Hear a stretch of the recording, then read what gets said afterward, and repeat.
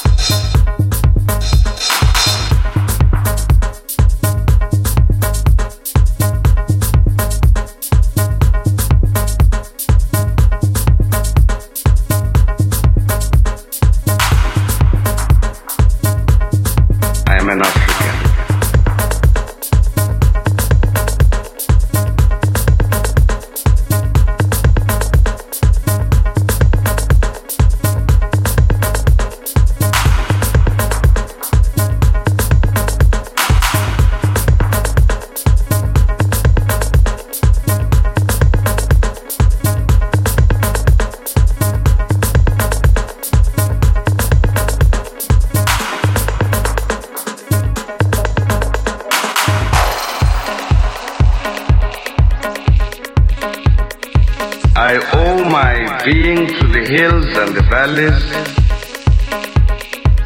the mountains and the glades, the rivers, the deserts, the trees, the flowers, the seas, and the ever-changing seasons that define the face of our native land.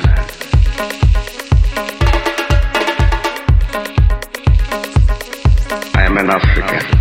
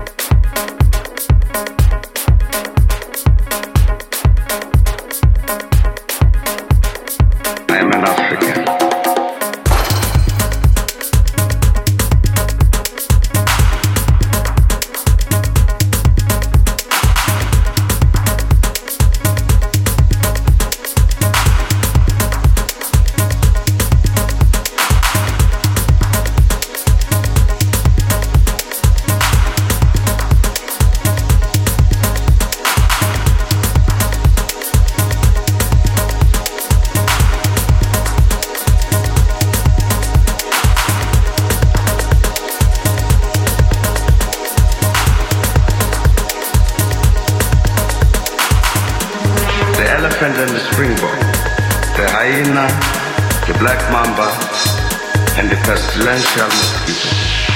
A human presence among all of these, a feature on the face of our native land just defined. I know that none dare challenge me when I say I am an African.